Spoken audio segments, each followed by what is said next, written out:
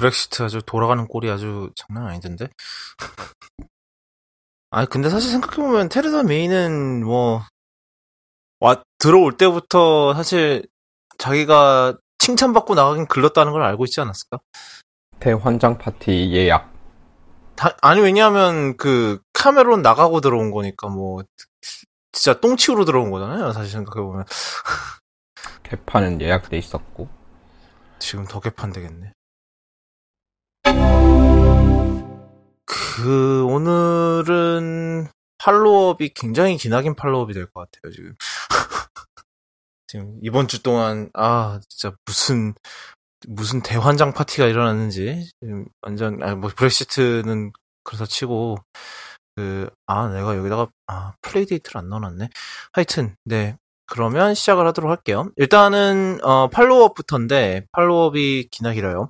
일단은 첫 번째로 좀 그나마 짧은 거, 소닉 실사 영화가 개봉을 연기를 했어요. 결국 원래는 올 11월 개봉 예정이었는데 내년 발렌타인데이로 미뤘어요.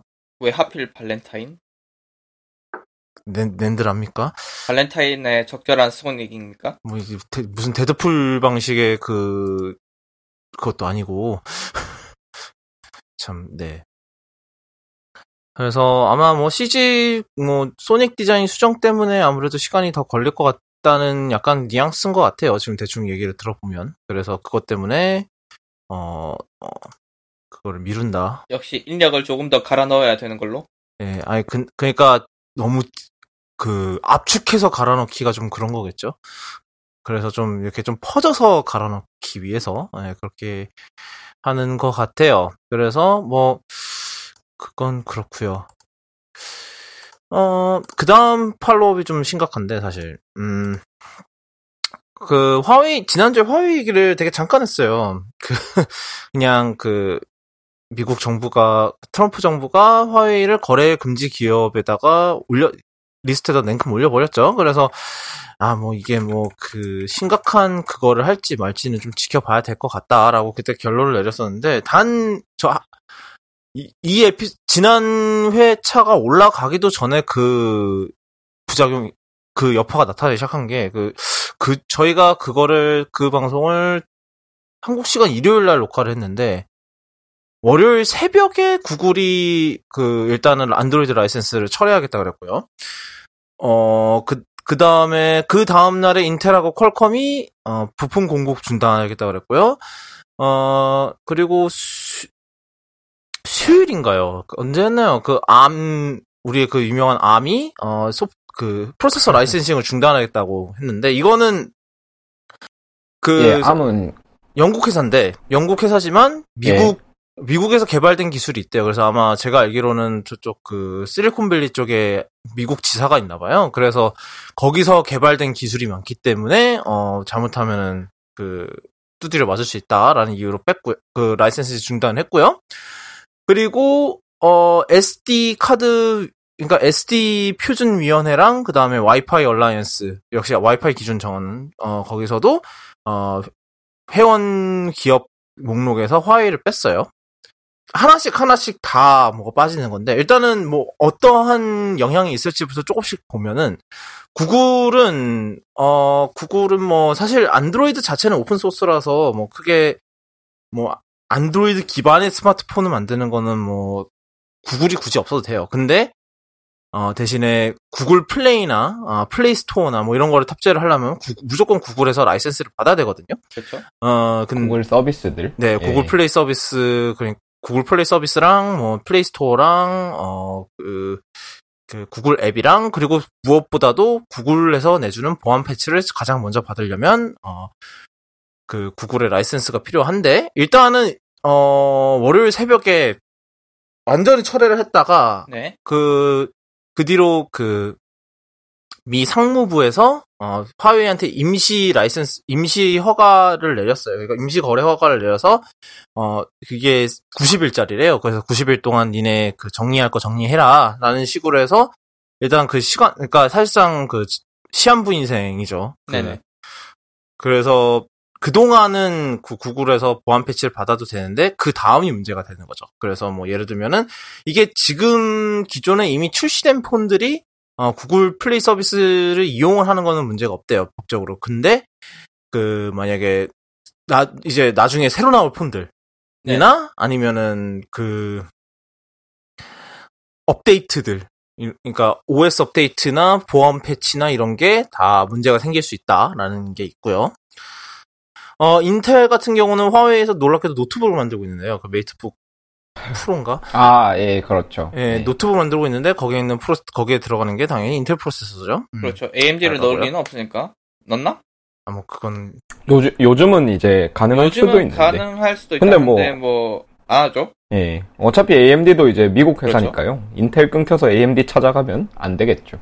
그러면 리사스 누나가 안 돼 하고 돌아가 줄 생각 없어. 그리고 리사수가 대만 사람이지 않나요? 뭐 물론 그런 대만계 미국이 아니었던가요? 예, 대만계인데 아마 미국인이었던 걸로. 뭐 하여튼 일단 대만계 선거부터 좀 복잡한 그게 좀 되게 얽혀 있을 것 같은 기분이 들긴 합니다. 물론 그걸 떠나서라도 트럼프를 거역할 수는 없습니다. 뭐 그게 일단 대통령령을 거역했다가는 무슨 봉변을 당할 줄 알고. 네, 미국 상무부가 그렇게 임시 라이선스를 내준 게 그냥 그 사이에 빨리 정리해라. 진핑이 형한테 가서 빨리 미국한테 납작 엎드리라고 로비해라 뭐 그런 뜻일 수도 있지 않을까요? 약간 저도 그 느낌 들긴 해요. 네, 그러니까 뜨거운 맛을 한번 보여주고 이제 야, 저렇게 되기 싫으면 90일 내에 좀 가서 로비를 하든 뭘 하든 알아서 해라 뭐 이런 근데 것 같아서. 이게 지금 제 생각에는 이게 당연히 역효과가 날 거를 예상을 했어야 되거든요. 중국이 가만히 있겠냐고요 이게. 일단은 근데 뭐 이제 예. 중국이 가만히 있겠냐고요. 당연히 일단은 당장 애플한테 철퇴를 가하겠죠.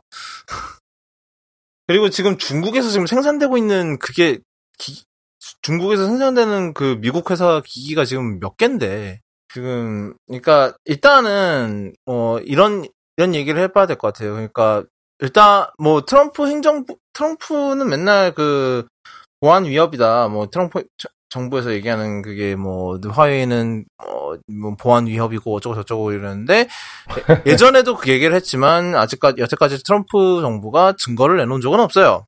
그렇죠. 공개적으로. 예. 그리고 물론 그 증거라는 게 약간 아무래도 국가 안보랑 그게 돼 있으면은 물론 아직 공개할 수 없는 부분일 수도 있고 예를 들면 기밀 정보라든가 그런 걸 수도 있는데 그런 얘기를 했대요. 무슨 어디 인터뷰에서 보안 위협이긴 보안 위협인데 만약에 중국이 무역 그거를 받아들이면은 다시 열게 해줄 수도 있다. 이게 말이 되냐는 거죠. 아니 보안 위협 심각한 국가 안보 위협인 거는 안보 위협이랑 거래만 성사되면 다시 열어줄 수 있다라는 게 왜 그게 둘이가 상충되는 게 아니거든요. 예, 그러니까 양립 가능한 게 아니죠. 뭔가. 예, 그러니까요. 예. 이게 지금 가능하냐는 거죠. 그래서 지금 얘기를 들어보면은 지금 중국 내에서 화웨이 거 쓰자 국수주의 그런 게 좀 확산이 되고 있다고 해요. 약간 우리나라 애국심 마케팅 이런 것도 아니고 약간 한국인이라면 제발 못 씁시다 이런 것도 아니고. 근데 사실 생각해보면은 그게 중국이 심하면 더 심했지 우리나라보다 한국 사람들보다 덜하진 않을 거란 말이에요. 그렇죠. 맞아요. 예. 그거는 정말 맞는 말일 거예요. 그러니까요. 예, 우리나라도 하지. 우리나라도 옛날에 쩔었지. 예. 요즘도 쩔지 않아요? 요즘은 좀 덜해진 것 같아요. 특히 요즘은 젊은 세대에서 요즘은 좀 특히 어린 세대에 이제 애국심 마케팅은 안 먹혀요. 맞아. 어쩌라고 이러면서. 예. 약간 그래서 중국에서도 비슷한 연유로 애플한테 그렇게 심각한 타격을 느끼진 못할 거다라는 얘기도 있고 화웨이 창업자도 그런 거는 삼가해 달라라고 얘기는 하긴 했대요. 그렇게 국수주의 해갖고 남의 회사 보이콧하는 다른 회사한테 괜히 피해가니까 보이콧하는 거는 자제해 달라라고 그랬대는데 속으로는 아주 신나라 이러고 있겠죠. 그래서 너 그 입 가린 거 치워봐 이러면서 웃고 있겠죠. 근데 문제는 문제는 그런 건 있을 것 같아요.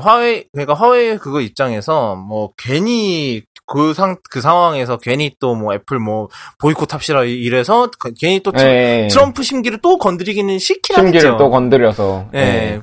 지금 안 그래도 지금 충분히 상황이 안 좋은데 그런 거일 수도 있고. 네, 뭐 맞아요. 뭐 인터뷰에 따르면은 뭐 화웨이의 그거 자체는 문제가 없을 거다. 뭐 경영 자체는 문제 없을 거다라고 했다는데 그 이런 거래 중지 이후에도.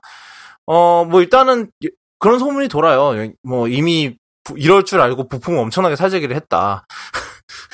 라는 얘기도 있고, 이럴 상황을 대비해서. 그리고 뭐 자체 OS를 뭐 뒤에서 개발하고 있다는데, 역시 이럴 상황을 대비해서 그러고 있었다는데, 뭐 일단은 뭐 준비가 전혀 안 됐다. 아직은. 그 자체 OS라는 게 TMAX입니까 혹시?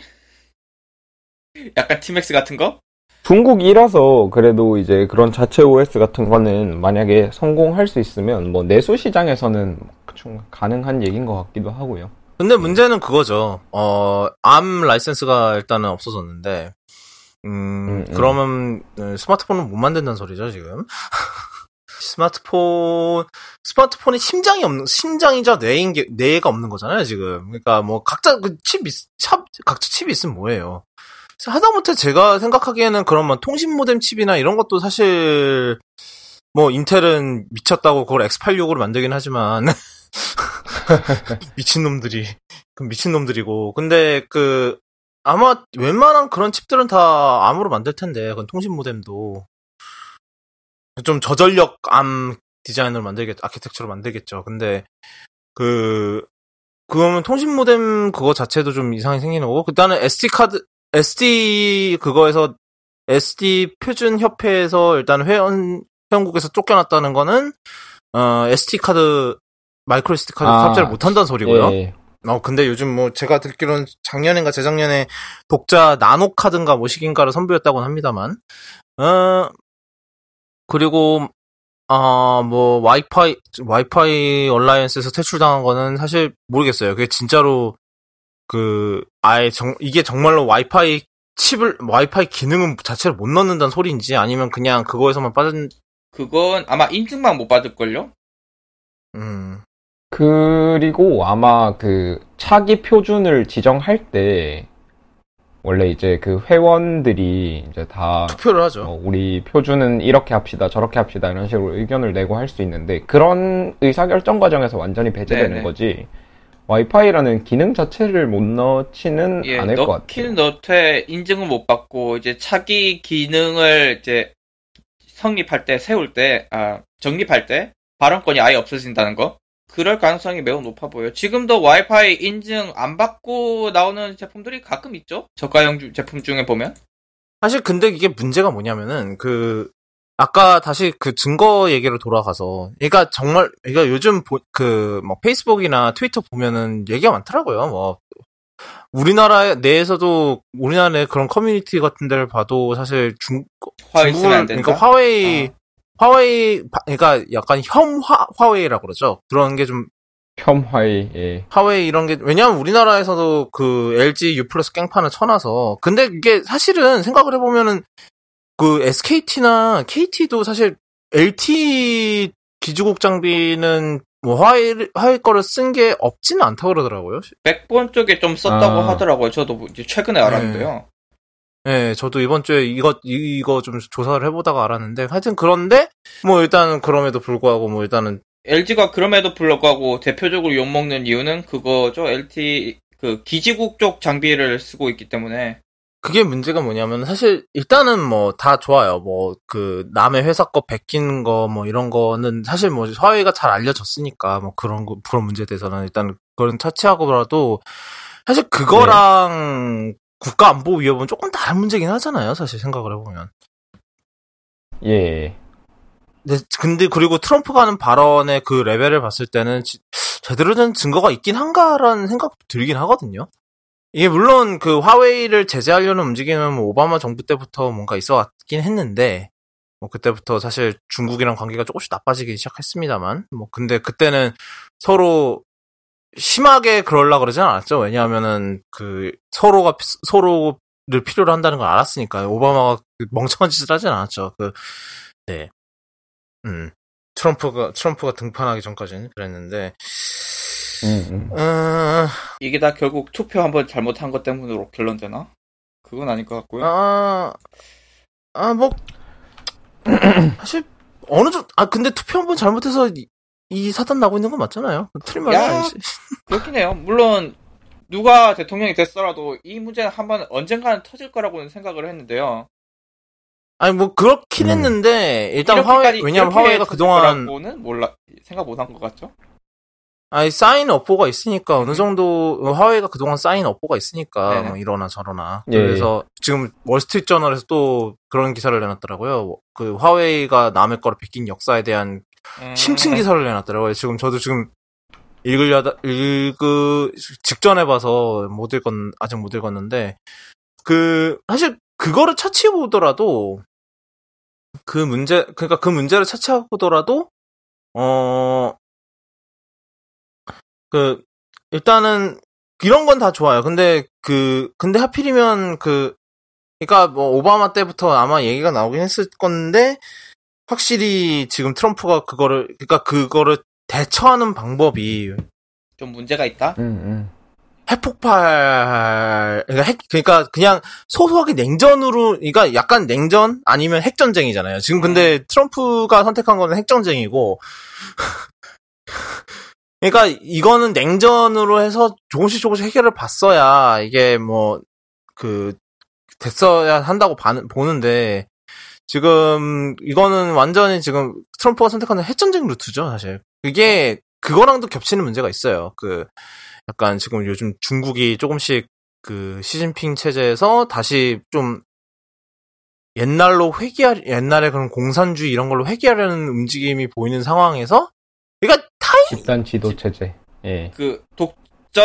독재 체제 얘기한 건가요, 약간? 시진핑 와서는 지금 집단 지도 체제가 살살 무너지고 있다는 얘기가 있거든요. 왜냐하면 일단은 시진핑이 자기 그걸 없앴잖아요. 일단은 뭐 재임 기한은 없었잖아요. 원래는 그게 제한이 있다고 하는데 재임 기간에 대한 제한이 있는데 뭐 나는 영원히 할래. 작년에 없앴죠. 네, 그래서 사실상 약간 김일성 루트를 지금 몸소 선보이고 있는 약간 그런 느낌이 있어. 김일성이든지 아니면 스탈린이든지 뭐 둘 중 하나. 스탈린이 좀 더 원조니까. 스탈린으로 갑시다. 예, 근데 뭐, 우리나라 사람들이 잘 이해하려면 김일성 루트가 사실 맞긴 한데. 하여튼 그런 상황에서, 그러니까 그렇게 점점 다시 중국은 좀 더 폐쇄되는 방향으로 다시 가고 있는데, 열었다가. 근데 그 상황에서 좀 트럼프가 건드리는 타이밍도 안 좋았고, 그러니까, 왜냐하면은, 그러니까 이런 국수주의, 뭐 이렇게 애플 보이콧하는 거, 뭐 이런 거 벌어지는 것도 사실 약간 이러면서 사실 이런 뭐 중국 정부에서 하는 전략 중에는 그런 것도 있을 거 아니에요. 그러니까 이렇게 폐쇄적으로 바뀌면서 그거를 어떻게든 숨기기 위해서는 국수주의를 이렇게 빡 해야 돼. 약간 북한이 하는 거랑 비슷하죠, 진짜로. 북한이 미제 뭐 어쩌고 저쩌고 이러는 거랑 비슷한데. 그런 상황에서 그걸 준 거잖아요. 사실상 트럼프가 그럴 만한 건덕지를 준 거잖아요. 사실상 화웨이를, 그러니까 사실상 중국 내에서 가장 큰 기업 중 하나인 화웨이를 아예 사지를 잘라버리면서 그러면 불쏘시개를 하나 던져준 거 아니에요, 거기다가. 그렇죠. 그 불에다가 휘발유를 부어버렸죠, 사실상. 그래서 이게 어디로 튈지 진짜 매주마다 이게 어떻게 될지 대체 알 수 없는 상황이 될 것 같아요, 지금. 사실 애플도 지금 팀쿡도 굉장히 걱정스럽게 지금 보고 있을 거예요, 이 상황을. 근데, 예, 뭐, 전체적으로 동의합니다만, 뭐, 미국이 이제 행동할 때, 뭐, 생각보다 그러니까 자기네들 이 판단하기에 이게 우리 국익에 부합한다라는 확실한 고려가 있으면, 정확히 말하면 이제 지도부의 판단이겠죠. 당시 지도부의 판단. 그기에 대한 고려가 있으면 걔네들이 그렇게 명분이나 막 확실한 증거 이런데 원래 신경 썼느냐는 또 아닌 것 같아서, 사실 직전에 있었던 그 전쟁들? 사실 뭐 그런 전쟁들도 뭐 대량 살상 무기가 있다 뭐 그랬는데 사실 확실한 증거 없이 들어갔던 거잖아요. 결국 전쟁 끝나고 그 나라 다 이잡듯이 뒤져도 이제 처음에 전쟁을 시작하려고 했던 그 명분을 못 찾고 끝났죠. 예. 뭐 그런 거, 예, 그런 과거들을 생각해 보면, 그러니까 돌고 도는 거죠. 예, 돌고 도는 거죠. 예. 사실 공화당이 공화당에 따라 아니 뭐 그렇게 생각할 수도 있고, 예. 왜냐면 그때도 부시였으니까. 물론 이제 그때도 이제 그 결과가 이제 미국에 긍정적이었냐, 그렇게 생각해 보면 뭐 재밌네요. 이번은 과연 어떻게 될지. 근데 뭐 어떻게 됐든 뭐 봉합을 하지 않을까요? 이건 봉합을 안 하면은 전 세계 경제 그러니까, 구조가 난리가 나잖아요. 경제 구조가 무너지는 꼴이라 지금 뭐 이게 어차피 미국에서 일하는 일이니까 우리나라는 상관없다라고 생각하시는 분들이 많은데 전혀 안 그렇거든요. 미국하고 거래하는 기업이라면 다 해당이 됩니다. 그러니까 일단은 사실 우리나라가 제일 역같죠. 그렇죠. 사이에 끼어가지고. 아니 사실 중국한테 붙을 수도 없고 미국한테 붙을 수도 없고. 예. 새우 등이에요. 우리가 그 새우입니다. 새우 지금 이 싸움은 지금 새우 몇 마리가 터지는데 제가 지난주에도 얘기했잖아요. 지금 일본도 지금 벌벌 떨고 있을 거고 사실 생각을 해보면. 예. 그나마 일본은 우리나라보다는 좀 덜 할 텐데 우리나라는 진짜 너무 상황이 고약해서 중국의 경제 의존도가 엄청 높은데 중국 애들이 또 속이 또 밴댕이 소갈머리처럼 중국 사람이 그렇다는 게 아니고 그 중국 지도부가 옛날에 사드 사태 때도 그랬고 그때 네, 그러니까 그 사드 때 어떻게 우리나라가 롯데 망할 뻔했죠 그때. 어떻게 우리나라가 당했는지 생각해 보면 우리나라가 지금 완전 미국에 동참해서 뭐 화웨이 보이콧한다 이제 같이 이렇게 날뛰면 이제 우리나라 기업들이 어떤 피해를 입을지는 불보듯 뻔한 거고 또 반대로 우리나라가 뭐 미국을 보이콧한다 이거는 그것도 이제 안 되는 거잖아요. 저희가 선택할 수 있는 옵션이 아닌데 그건 이제 우리나라가 진짜 좀 골치 아프게 됐습니다. 네. 뭐 우리나라뿐만 아니라 사실 주변국들 다 지금 눈치 보게 생겼죠. 왜냐면 특히 유럽에서도 슬슬 화웨이 폰이 인기가 많아지려던 참이었는데 그 철퇴를 맞았고요. 사실상 왜냐면 화웨이 그 구글 라이센스 없어지면은 사실 화웨이는 중국 밖에서 못 팔아요. 예, 그러니까 중국 밖에서는 장사할 메리트가 없죠. 예. 중국 내에서 플레이스토어 없어도 잘 돌아간다는 건 중국 안에서만 물론 중국이라는 나라가 워낙 풀이 많긴 하지만 중국 안에서는 거기는 원래 플레이스토어가 없기도 하고. 예. 그래서 뭐 중국 플레이스토어가 들어갔어. 그게 그런 상황이었으니까 중국 내에서 그렇게 그런 구글이 없는 옵션이 발전을 한 거잖아요. 애초에 플레이스토어가 들어갈 수 없었기 때문에. 예, 그래서 뭐 화웨이는 계속 상황을 지켜봐야 될 것 같은데 사실 뭔가 할 말이 되게 이거는 진짜로 이러나 저러나 좀 이런저런 할 말이 많은 주제가 될 것 같아요. 그러니까 이거는 지금 막연하게 진짜 왜냐하면 그 페이스북이나 이런 데 보면 진짜 다 막연하게 화웨이 꼴 좋다 분위기더라고요. 근데 그걸로 끝나는 게 아니거든요, 사실. 네, 뭐 꼴은 좋은데 근데 그 뒤에 들어올 이제 후폭풍을 생각을 하면 마냥 꼴 좋다고 앉아 있어서는 큰일 나죠. 그러다가 우리 꼴도 좋게 될 수가 있어요. 우리 꼴 좋아지면 누가 제일 고소해야 하려나? 전 세계 꼴이 그럴 수도 있고요. 예. 그 다음은 이게 순서가 이 팔로업 때문에 꼬여버렸는데 뭐 팔로업 끝내고 바로 사실 녹음하고 그 다음 날이었던 것 같은데 스타워즈 에피소드 1이 개봉 20주년을 맞았어요. 이게 되게 좀 팔로업이랑 굉장히 지금 막 분위기가 확 달라지는데 뭐 에피소드 1이 이제 프리퀄을 시작을 했죠. 프리퀄을 시작을 하면서 뭐 당시에는 이런저런 욕을 많이 먹었습니다만 지금도 욕 많이 먹고 있고요. 뭐 욕을 먹는 이유는 워낙 다양해서 뭐 그것보다 지금 스타워즈를 이제 새로 하는 사람들이 새로 쓰는 작가들이 약간 문제가 있던데. 왜요? 그 이번 왕게임 망치는 작가들이 스타워즈 작업한다던데요? 그거요? 그건 딴 얘기고. 그냥 딴 얘기야? 아, 예. 예. 이건 디즈니 인수되기 훨씬 전 얘기예요. 이건 감독이 조지 루카스였어요. 그래서 망한 거란 얘기가 있어요. 다른 사람한테 감독을 맡길 것이지. 이게 뭐 하는 짓거리야, 이러면서. 근데, 사실, 이 에피소드 1이라는 게 사실 이게 프리퀄이라는 그 유행을 시작하기도 했고, 왜냐하면은, 이 영화의 배경이, 오리지널 트릴로지에서 한 30년 전의 얘기거든요.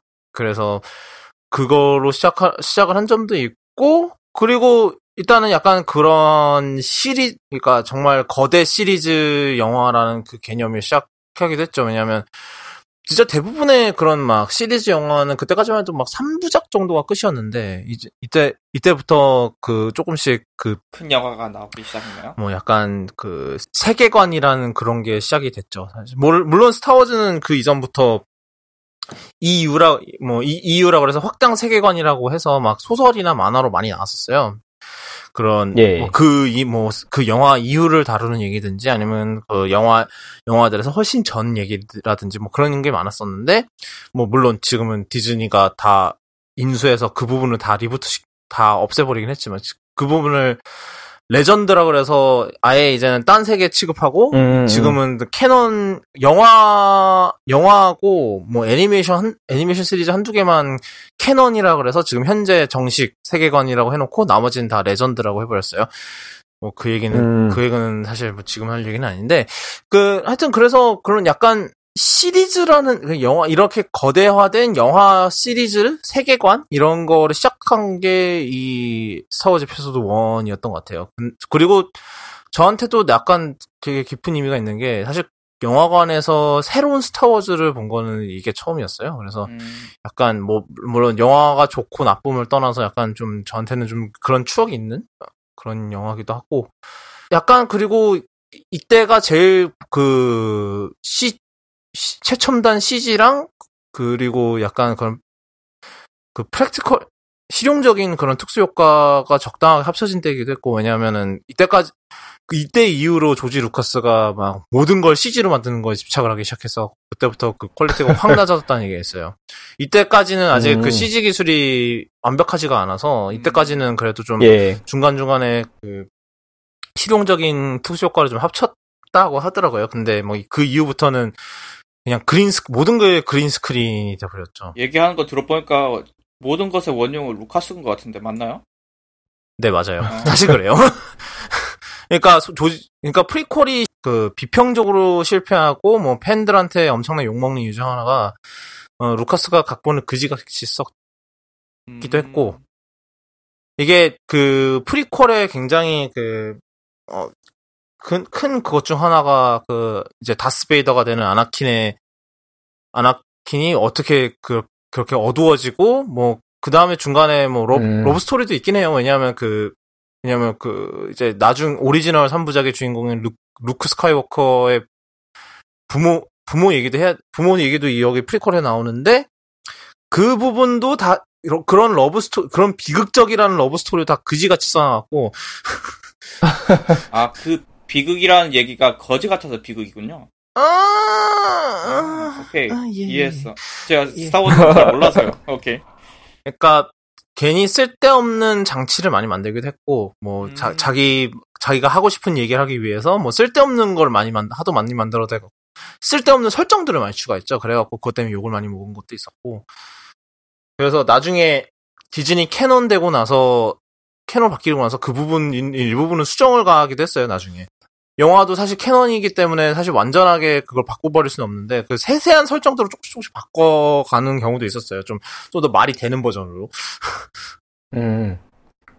똥치우기? 예. 네, 똥치우기죠. 그래서 애니메이션 중에 클론 전쟁이라고 있는데 이게 뭐냐면은 에피소드 2하고 3 사이에 3년 동안 전쟁을 해요. 그러니까 스타워즈 모르시는 분들을 위해서 간단히 설명하면 이제 그러니까 공화국의 클론 군대랑 저쪽 분리주의 연합의 드로이드 군대, 그러니까 드로이드 군대랑 그렇게 해서 둘이서 이제 3년 동안 전쟁을 해요. 그게 그 클론 전쟁이라고 그러는데 왜냐하면 그 공화국 쪽 군대가 클론들이었기 때문에 나중에 그 유명한 스톰트루퍼가 되는 애들인데 근데 그 클론 전쟁을 다루는 애니메이션이 있었어요. 이름이 클론 전쟁인데 그때 근데 영화에서만 보면은 아나킨이 그렇게 타락을 하는 게 되게 뜬금없게 연출이 되거든요. 조금은. 왜냐하면 그 사이의 얘기를 하나도 안 다루니까. 근데 그 클론 전쟁 애니메이션에서 굉장히 잘 다뤄요, 그 부분을. 그러니까 그러니까 중간중간을 그러니까 루카스가 싸지른 똥을 그렇게 중간중간에 새로운 설정들을 잘 버무리면서 잘 메꾸는 거죠, 그거를. 그래서 예를 들면은 극한 직업이네. 예를 들면은 그 사이에 그 아나킨한테 그러니까 제다이 제자 그러니까 그 파다완이 있었다는 게 밝혀지는데 처음에는 그 설정 욕을 엄청나게 먹었어요. 갑자기 무슨 얘가 이 아나킨한테 무슨 제자가 있었다는 설정이 튀어나오냐면서 그 제자인 캐릭터도 엄청나게 욕을 먹었는데 나중에 근데 그 캐릭터가 발전을 하고 막 그러면서 도리어 그 아나킨이 그 제다이를 배신했던 이유로 조금씩 설명이 되는 거예요. 그게 그러니까 왜냐하면 그 제자가 모종의 이유로 제다이를 그만두거든요, 중간에. 근데 이제 그게 아나킨한테는 엄청난 그 정신적 그러니까 어떻게 보면 좀 데미지가 갔던 거죠, 그 정신적으로.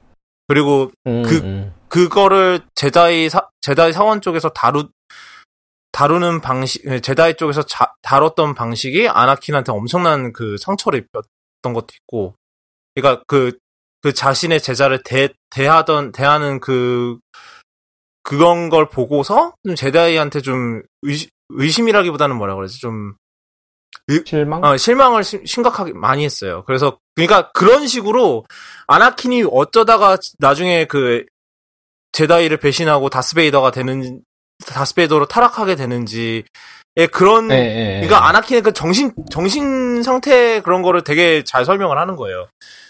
그래서 그 제작 캐릭터도 되게 인기가 많아져서 나중에 클론 전쟁 이후에 새로운 애니메이션 나왔을 때는 나중에까지 살아남는 걸로 나와요. 그러니까 거의 그 오리지널 3부작 끝에 시점에서까지 살아남아 있었던 걸로 이렇게 바뀌어서 나오기도 하고. 그러니까 그런 식으로 스토리 확장을 할 수 있는 계기를 제공을 했죠. 스타워즈 그 자체가. 약간. 그 스타워즈라는 그 시리즈 자체가 그냥 영화 3개에서 끝나는 영화 3부작이었으니까 에피소드 4, 5, 6으로 시작했어서 끝났었으니까 그걸로 끝나지 않고 거기서 더 확장할 여지를 줬던 거죠. 그래서 어떻게 보면은 지금은 MCU가 물론 훨씬 더 크고 이런 그 유니버스긴 하지만 사실 이런 식의 그런 세계관을 만들어 간다, 영화적 세계관을 만들어 간다라는 개념은 사실 스타워즈가 먼저 시작을 했다고 볼 수도 있죠. 우리나라 사람들 사실 미국 사람 아니면 그런 건 잘 몰라요. 사실 왜냐하면 스타워즈는 사실상 거의 미국에서만 인기가 많으니까. 그래서 다른 특히 우리나라 사람들은 스타워즈 진짜 거의 듣보잡 취급하는 경우에는 이 부분을 잘 모르죠, 사실. 그러니까 어떻게 보면 MCU가 그렇게 공격적으로 확장을 할 수 있었던 거는 스타워즈를 보면서 우리도 저걸 할 수 있겠구나라는 그 확신이 있었기 때문에 가능했던 거죠. 물론 MCU는 그 판을 훨씬 키워버리긴 했지만 사실 그런 면에서 그 스타워즈 에피소드 1이 좀 중요했죠. 스타워즈 자체 그거에서도 중요했지만 사실 지금 요즘에 영화 트렌드를 설정한 그러니까 지금의 판을 짠 거잖아요, 사실상. 그렇게. 물론 MCU가 그러한 트렌드를 완성을 시켰다고 볼 수 있지만, 하지만 실제로 이거를 처음으로 시작을 한 거는, 얘네들이었다. 스타워즈였다. 그런 이유로 놨었어요. 이 얘기가 되게 오래됐네, 생각보다. 정말 이때 제일 충격 먹었던 거는 라이트세이버 전투가 훨씬 화려해졌었거든요. 이때부터 옛날에는 이게 옛날 오리지널 3부작 때는 굉장히 정말 무슨 깨작깨작 하는 것도 아니고. 그래서 특히 새로운 희망 때는 이제 전투하는 분 중 하나가 그 알렉 기네스 경이었는데 오비언 케노비 역에 그때 거의 70대 네. 노인이셔서 사실 격한 움직임은 못 하시잖아요. 그래서 격한 움직임을 못 하시겠고 옛날에 그 라이트 세이버 그 촬영할 때는 지금은 막 지금은 잘 안 깨지고 이러는 재질로 만들어서 하는데 옛날에는 그걸 유리로 만들었었대요. 그 봉 부분을. 그러니까 나중에 이제 빛이 나는 광선 부분을 CG로 교체를 하는 부분은 원래는 막 유리 같은 되게 그러니까 그 새로운 희망 찍을 때는 굉장히 잘못하면 엄청나게 잘 깨지는 재질이었대요. 그래서 격하게 못했대요 옛날에. 왜 그렇게 했지? 그래서 그래 뭐 요즘 최근에 그거를 어느 막 그런 뭐지 인디 VFX 팀이 그거를 막 그 전투를 다 완전히 현대적 방식으로 재창조해서 엄청나게 찬사를 받았던 그게 있었는데 제가 그건 나중에 제가 곧 좀 이따가 올려보도록 할게요. 근데 이때부터 근데 그 보이잔 이제 에피소드 1 때부터 그런 라이트 세이버 액션이 굉장히 화려하기 시작했거든요. 이게 물론 그때 뭐 그동안 그 스턴트나 이런 게 많이 진화를 했고 이랬기 때문에 좀 더 격렬한 그런 걸 할 수 있었어요. 그리고 근데 그런 것도 있었지만은 뭐 굉장히 그걸 연습을 되게 엄청 했다고 그러더라고요. 그 촬영하기 전에 막 3개월 연습하고 막 그런데요. 그거를 합을 맞추는 거를 막 해서 그러고 뭐 그때 다스몰 역의 배우도 그 스턴트 배우였고 그랬었는데 하여튼 그래서 되게 화려해요. 그래서 뭐 그때 옛날 막 그런 스타워즈만 기억하던 저한테는 굉장히 나름 신선한 충격을 선사했었던 였는데 뭐 하여튼 그래요. 근데 사실 이게 스타워즈를 이 셋 중에서 저희 이거 호스트 셋 중에서 저만 알다 보니까 이렇게 얘기를 해봤자 지금 별로 저쪽 반대쪽에서 별로 호응도 없는 것 같고. 네, 정답입니다. 그거 맞는 말입니다. 참. 예, 힘들어요. 스타워즈 얘기할 때마다 힘들어. 하여튼. 아무도 몰라. 예. 그러니까, 놀랍게도 진짜, 아무도 호응이 없었다. 옛날에 저랑 스타워즈 스페셜 같이 하셨던 드북님이 한번 오셔야 되는데, 이런 얘기 하려면. 하여튼, 네, 그렇구요. 그 다음 얘기는 이거는 그냥 사실 이거는 팔로업이랑 붙었어야 되는 것 같은데, 그 폴더블 스마트폰이 이래가지고 괜찮겠냐라는 유의 기사가 벌지 올라와서 한번 읽어봤는데, 말은 되더라고요. 예. 생각해보니까, 뭐, 갤럭시 폴드는 골랐지. 아직, 뭐, 이번에 최근에 뭐, 베스트바에서 모든 예약 주문을 다 취소했다고 그러더라고요.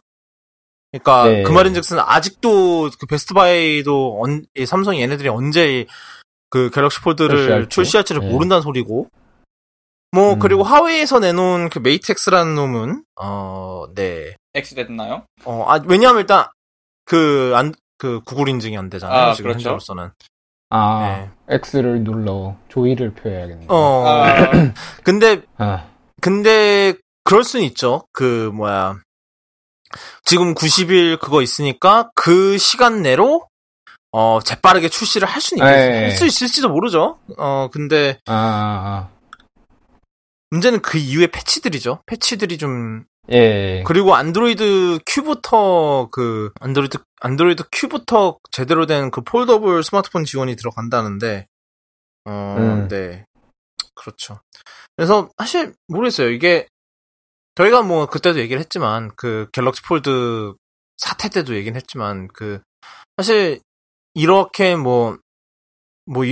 이런 이유든지 저런 이유든지, 그게 됐다고 해서, 그것 때문에 좌절이 됐다고 해서, 그게, 그 기술을 포기해야 된다, 이런 건 아니라고 생각을 하거든요. 그때도 얘기를 했지만. 근데, 그 대표 주자인 둘의 꼴이 좀 이상하게 되긴 했죠. 이렇게 지금 이제 현재로서 믿을 거는 이제 모토로라밖에 없는 거지. 모토로라를 믿어요? 예. 죄송합니다. 내가 그럼 아니면 LG의 그거를 믿을까요? 그거 DS? 참 DS 폰? 그거 참 용어 상박인데. 그 용어 상박. LG DS 싱큐를 믿을까요? 그러니까. 이거 참 어려운 결정이다. 저희가 그때 막 엄청 깠었는데. 은근히 팔리긴 팔렸나 보더라고요. 아, 예, 뭐 팔리긴 하겠죠. 예, 몇 대든. 예. 반응이 좋다던가 언론 플레이인지 아니면 진짜인지는 잘 모르겠습니다만 싸게 팔았나? 싸게 팔았나요? 근데 뭐 지금 다시 엄청나게 지금 버니 조건으로 공짜라는 얘기가 나오더라고요, 벌써부터. 진짜 싸게 파네. 그 정도면. 예. 사실 근데 그 스크린 모르겠어요. 그 스크린 아직 제대로 된 그게 없어서 아직 제대로 된 얘기가 나온 게 없어서 아직 어떻게 봐야 될지 모르겠어요. 아직 그리고 뭐 미국에서는 아직 출시 일정도 없는 것 같고 사실 더 그런 거는 사실 뉴욕이 5G 서비스 지역이 아니라서 사실 더 큰 그래서 아무것도 그래서 뭐 아마 버라이즌에서도 갤럭시 시스템 5G 그거를 안 하는 것 같더라고요. 아직 어차피 우리는 5G를 안 하니까 아예 안 파는 모양 같은데. 그래서 모르겠어요. 지금 뭐 여기는 5G가 어떤지 모르겠고 한국에서 어떤지도 모르겠고. 저도 안 써봐서. 예. 그 다음 얘기는 또 계속 그 통신 얘기만 하는데 티모바일하고 스프린트가 지금 아시다시피 저희가 몇 번 다루긴 했었는데 그 요즘 합병을 하려고 되게 애쓰고 있어요. 문제는 그 티모바일은 3위고 미국 그 거대 통신사 3위고 스프린트는 4위라서 둘이 합치면은 사실상 3개로 줄어버리는 거거든요. 그 이동통신. 예. 그래서 이게 독점의 문제가 벌어지지 않을까를 두고 굉장히 지금 첨예하게 첨예한 지금 약간 대립이 일어나고 있는데 사실 이런 쪽에 그 합병을 그러니까 정부의 두 부처에서 관장을 해요. 하나는 당연히 FCC고 FCC랑 그리고 법무부가 관여를 하거든요. 왜냐하면 그 독점 문제가 얽히니까. 그래서 그 두 개인데 근데 이번에 FCC의 누구지? 아지파이 체어맨이 뭐지? 의장? 갑자기 의장, 그래요, 의장인 그 아지파이가, 자기가 들어본 티모바일이 합병을 조건으로 제시한 조건들이, 마음에 들어서, 승인을 하는 방향으로 추천을 할 것 같다라고 말을 했다나 봐요. 왜냐하면, 그게 사실, 아지파이 의장은 그냥 거기에 앉아있는 9명의 의원 중 1명이지, 사실, 의장이라고 해서 모든 걸 다 결정할 수 있는 건 아니거든요. 그래서 다른 의원들이 다 똑같이 표를 행사를 해야 되는데, 그러니까, 물론 지금은 제가 알기로는 공화당 출신 의원들이 더 많은 추세니까 아마 뭐 아지파이가 합시다 이러면 되겠죠. 근데 문제는 도리어 법무부 쪽에서 반대를 하고 있다고 해요. 그래서 이게 대체 어디로 가는지 일단 원래는 네네. 보통은 반대래요. 원래는 보통은 FCC가 더 빡세게 보고, 보통은 이런 합병은 보통 법무부에서 먼저 승인이 나고, FCC에서 더 빡세게 본다고 하는데, 지금은 무슨 이유에서인지 반대가 됐다고. 괜찮나 몰라요? 하여튼 그래서 그 입장에서는 굉장히 그거를 아마 티모바일에서는 이거 되게 공격적으로 밀고 있거든요. 사실은 티모바일에서 광고하는 게 이게 없으면 우린 5G를 못합니다 라고 해서 아예 랜딩 사이트 하나 새로 만들어서 그렇게 광고를 때리고 있어요. 근데 과연 이래가지고는 될련지 그게 모르겠다는 거죠. 우리나라에서는 지금 제사통신사 얘기가 옛날에 나왔었잖아요. 어떻게 됐나요, 그게? 예. 그럼 맨날 나올 때마다 패턴이 똑같던데. 제사통신사 누구 이제 막 한다 뭐 이러다가 결국 돈이 모자라서 안 되는 걸로. 예. 에? 돈이 모자르다고? 그러니까 막 재무 부분 심사하다가 뭐 안 되고. 예, 그래서 항상 이제 막 이번에는 제사통신사가 과연 하면 이제 역시나 안 됐습니다. 짝짝짝 하고 끝나고 이런 느낌이었어요. 혹시가 역시. 사실 어차피 그런 것도 있는 것 같아요. 어차피 MVNO가 많으니까 그걸로 뭐 굳이 뭐 제사통신사를 해야 될 필요가 있겠냐라는 그런 것도 좀 그런 분위기도 있지 않나요? 약간 좀 뭐랄까 그런. 뭐 예, 그럴 수도 있고요. 네. 그런 것도 있는 것 같고 뭐 참 거기도 참 그러네요. 그러니까 사실 근데 전국망을 이제 깔고 유지한다 이거 자체가 엄청 그 비싼 일이니까 그게 허가가 쉽게 안 나나 봐요. 사실 어떤 면에서 그게 승인이 안 나는 건지 참 궁금하긴 하거든요. 그게 막 재정 건전성 뭐 이런 게 항상 제일 주요한 이유였던 것 같아요. 니네들이 이걸 굴릴 수 있겠냐? 네. 사실상. 쉽게 얘기하면 예 맞아요. 막 이제 열심히 망 깔다가 아이고 돈 없다 이러면서 파산하면 그것도 골치 아프잖아요. 예, 귀찮으니까. 예. 아, 오늘도 되게 빨리 진행을 하는 것 같은데. 사실, 뭐, 마지막에 좀 오래 얘기할 게 하나 있긴 합니다만. 그 다음은 좀 재밌는 걸 가져와 봤어요. 좀, 요즘 안 그래도 좀 뉴스 참 우울해 죽겠는데, 좀 그래도 재밌는 얘기 가끔씩 해야 되는데, 한다는 생각에. 그래서, 이번에 해볼 얘기는 패닉이라고, 사실 되게 오래된 맥하고 iOS 개발사가 있어요. 그런데 예. 이분들이 우리 좀 딴 거 좀 해보고 싶다라고 한 게 최근에 게임 퍼블리싱을 했어요. 그래서 파이어워치가 이 패닉에서 그걸 퍼블리싱을 해서 굉장히 큰 성공을 거뒀는데 그래서 이번에는 뭘 해볼까라고 그래서 했다가 한 게 게임 콘솔을 만든대요. 아하. 근데 이게 뭐 보통 그런 게임 콘솔이 아니고 휴대용 게임 콘솔, 약간 옛날 그 게임보이 사이즈의 그런 게임 콘솔인데 근데 이게 되게 특이한 게 좀 많아요. 뭐 일단은 2.7인치짜리 흑백 LCD고요. 백라이트도 없대요. 약간 게임보이랑 비슷하게. 그렇고 옆에 크랭크 같은 게 있어요. 크랭크가 있는데 이게 사실은 뭐 처음에도 저도 이거 봤을 때 이걸로 뭐 이렇게 돌려서 전기를 발생을 시키는 건가 막 이런 건 줄 알았는데 알고 보니까 그게 컨트롤러래요.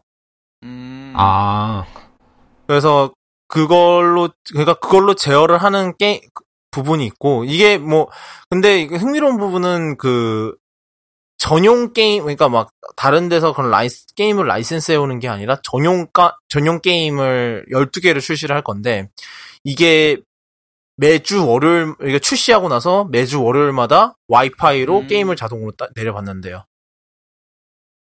그래서 그런 방식으로 하고 뭐 USB-C 전원 공급하고 그러니까 좀 약간 현대적이면서도 약간 좀 레트로한 느낌도 그런 콘솔이에요. 그래서 뭐 그러니까 되게 하드웨어가 되게 흥미롭게 생겼고 일단은 저는 개인적으로 왜냐면 요즘 같은 경우는 지난번에 얘기했지만 제가 요즘 그런 레트로 게임 유튜브 영상 이런 거를 많이 보는 편인데 그런 걸 보는 입장에서 보면은 되게 옛날 생각도 나면서 근데 이런 막 크랭크로 이렇게 크랭크 돌려가면서 뭐 게임을 플레이를 하고 이런 게 또 되게 흥미롭다라는 생각이 들었거든요. 막 그래서 와이파이에 블루투스에 충전 USB-C로 하고 그러니까 다 이렇게 나름 최신 기술이 다 들어가 있는데 이거 자체 플레이하는 방식이나 이런 거는 레트로로 표방을 하는 거죠. 옛날에 그런 게임보이의 전신이었던 닌텐도의 게임 앤 워치라는 휴대용 게임기가 사실 원래는 처음에는 어른 타겟이었어요, 사실. 근데 그게 왜냐면 그래서 어른 타겟이어서 직장인들이 있는 그 셔츠 주머니에 들어갈 수 있게 하자라고 해서 되게 작게 만들었던 게 시작이었는데, 얘도 약간 그런 거를 좀 노리는 것 같은 느낌이 들고요. 그래서 일단은 뭐 앱 개발사가 게임 퍼블리셔가 되고, 이제는 그 게임 콘솔을 내놓는다는 것도 되게 흥미롭고, 사실 그 아마 뭐 그런 막 닌텐도 수준의 그런 거는 기대하기 힘들 거예요. 그 성공 기대하기 힘들지만, 그래도 뭔가 그렇게 성공하면 뭔가 재밌는 컨셉인 것 같아요. 약간 어차피 그렇게 큰 회사가 아니니까 할 수 있는 거. 그러니까 제가 어느 한 팟캐스트에서 이 얘기를 하면서 들은 얘기가 그거였어요. 그러니까 닌텐도를 예를 들면은 닌텐도 자체는 재밌는 게임 만들어요. 그러니까 뭐 젤다도 그렇고 뭐 여전히 게임 자체는 재밌는데 게임기가 재밌진 않다는 거죠. 그 디자인이나 이런 게 옛날과 달리 뭐 NES나 아니면은 옛날에 막 페미컴이나 아니면 뭐 특히 페미컴 같은 경우는 좀 특이한 게 많았다고 하더라고요. 뭐 예를 들면은 그 당시에는 특이하게도 컨트롤러에 마이크가 들어가 있는데 그 첫 번째 젤다의 전설에서 그 소리를 싫어하는 적이 있대요. 그래서 어떻게 하는 건 거기 컨트롤러도 대놓고 소리를 질러서 그 적을 쫓아내는 그런 게 있었대요. 옛날에. 그러니까 하여튼 그런 재밌는 하드웨어 같은 게 이제는 없잖아요. 뭐 스위치가 물론 뭐 컨셉 같은 건 재밌는 컨셉인데, 근데 그 하드웨어 자체는 좀 뭐랄까 좀 지루하긴 하잖아요. 뭐 그냥 다 플라스틱으로 만들었고 뭐 뭐 재질이 싸 보이기도 하고 뭐 그런. 근데 그거에 비하면은 이 플레이데이트라는 얘는 좀 그러니까 하드웨어도 되게 뭔가 이쁘고 뭔가 개성적인 부분도 굉장히 강하고, 그러니까 약간 이런 거를 안 만들어 본 곳이기에 만들 수 있는 그런 기기인 것 같아요. 그래서 일단은 내년에 $149로 나온다는데 뭐 한 3DS 정도 가격이려나요? 그렇긴 한데, 근데 사실 뭐 이게 성공을 하던 안 하던 약간 뭐랄까 이런 도전을 그러니까 뭐 이 정도 사이즈, 그러니까 패닉 정도 사이즈 되는 회사가 이런 도전을 해준다는 것 자체가 사실 좀 어떻게 보면 고맙기도 하고 기대가 되는 부분인 것 같아요. 저는 그래서 그 나오면 하나 사볼 것 같은데 어떤지. 약간 옛날 진짜로 지난번에 한 지지난해였나요? 그때도 얘기했지만 약간 옛날 게임보이 그런, 제가 첫 콘솔이 게임보이였는데 그런 기억도 나는 것 같고, 그때 그런 것도 나는 것 같고, 그래서 좀 흥미롭게 지켜보고 있어요. 얘는 뭐 사실 그 아마 웬만한 뭐 요즘 게이머나 아니면 뭐 사실 두 분도 지금 반응 보니까 뭐 별로 그렇게 그닥 뭐 그런 것 같은데 약간 스타워즈랑 비슷한데 근데 저는 아직 이런 시도를 할 수 있다는 게 저는 굉장히 반가운 것 같아요. 왜냐하면 요즘 사실 하드웨어 이런 게 좀 지루하니까 사실 뭐 다 있는 세그먼트에서 만들고 이러니까 사실 좀 새로운 게 없는데, 이거는 좀 되게 많이 새롭다. 그러니까 사실 요즘 게임 콘솔에 그것도 그런 범주에서도 벗어나는 애고, 여기 이걸 개발한 사람들이 자기네가 만들고 싶어 하는 걸 만든 느낌이 굉장히 강하게 드는 것 같아요. 그런 약간 인디 게임 같은 느낌이구나. 네. 그렇죠. 인디 콘솔. 근데 왜냐하면은 그러니까 자기네들도 이게 그 실패해도 상관이 없으니까 이렇게 만들 수 있는 거잖아요, 사실. 그래서 그것 때문에 오히려 더 응원을 하게 되는 그런 것 같아요. 그러니까 요즘 왜냐하면 막 닌텐도나 이런 애들은 만약에 스위치가 망하면은 끝이잖아요. 그렇죠. 사실상 회사의 명운이 달린. 그러니까 얘네는 진짜 근데 이거를 플레이하는 기분, 자기네들이 이걸 개발을 하면서 자기네들도 약간 그 여가 시간에 노는 기분으로 만든 것 같아요, 이거를. 그래서 도리어 이게 그 좀 더 도리어 이게 더 큰 성공을 거두지 않을까라는 생각도 들고. 거뒀으면 네네. 좋겠네요. 사실 네. 이런 시도는 또 성공을 거둬야 네. 또 재밌는 플레이어들이 생기는 거니까요. 네, 그렇죠. 그러니까 시장에. 그렇죠. 예, 네. 그렇습니다. 네. 성공했으면 좋겠네요. 그래서 저도 이게 내년에 나온다는데 내년에 한국 배송이 잘 되면은 아마 저도 하나 구해볼 것 같아요. 저는 이게 내년에는 한국에 오신다 그랬나요? 예, 올해 말에 들어갈 것 같은데. 근데 지금 이게 생긴 게 너무 뭔가 요즘 시대에 이렇게 생긴 하드웨어를 되게 오랜만? 아니면 처음 본 것 같아요. 그냥 옛날 게임보이 생각도 나고 뭐 약간 그런 게 좀 잘 안다라는, 그러니까 이런 거를 잘 아는 것 같다라는, 그러니까 자기네들이 만들고 싶어 하는 거, 약간 옛날에 그런 애플을 보는 것 같아요. 자기네들이 만들고 싶은 걸 만드는 거. 뭐 물론 애플 지네들 말로는 지금도 그런다고는 주장을 하나? 근데 꼭 그런 것 같진 않거든요. 주장은 하나. 주장은 하나? 주장만 하죠. 근데 정말 이 플레이데이트 얘 같은 경우는 정말로 자기네들이 하고 싶은 걸 하는 것 같아요. 정말 그게 더 기대가 되는 부분인 것 같아요. 예. 네. 그렇고요. 사실 회사 규모가 어느 정도 이상으로 커지면 음, 특별한 팀을 만들어서 그런 식으로 운영하지 않는 이상은 그렇게 되기가 힘든 것 같아요. 잘 나왔으면 좋겠네요. 이런 시도가 있어야 가끔 그래도 IT 막 이런 팟캐스트나 이런 거 글 쓰면서 좀 하는 재미라도 있잖아요. 생각해보면 맨날 똑같은 거 그런 거 다루는 것보다도 이런 거 가끔씩 다뤄주는 그런 재미가 있으니까. 네. 그러니까 우리나라에서는 그러니까 미국에서는 이거에 대한 얘기가 굉장히 많이 나왔는데 우리나라도 조용하더라고요. 우리나라 우리나라 언론에서, 그러니까 아무래도 그건 듣보잡이니까, 패닉이라는 곳이 사실 제가 요즘 제일 자주 쓰는 앱인 하나인 트랜스빗을 만들었거든요. 이게 뭐냐면은 저희 FTP나 아니면 외부 서버 접속해서 그 파일 전송하는 그런 프로그램인데 제가 요즘 제 오프사이트 서버랑 서버 관리할 때 쓰거든요. 거기에 팟캐스트 호스팅을 하고 있어서 그래서 요즘 이쪽을 많이 하고 있는데 하여튼 그런 곳에서 이런 걸 만든다니까 뭔가 기대되기도 하고, 네, 그러네요. 여기까지 얘기하고요. 그 다음은, 어디 봅시다. 이번 주에, 또 다른 개뜬금, 소식인데, 갑자기 맥북 프로가 급작스럽게 나왔어요. 네. 예, 맞아요.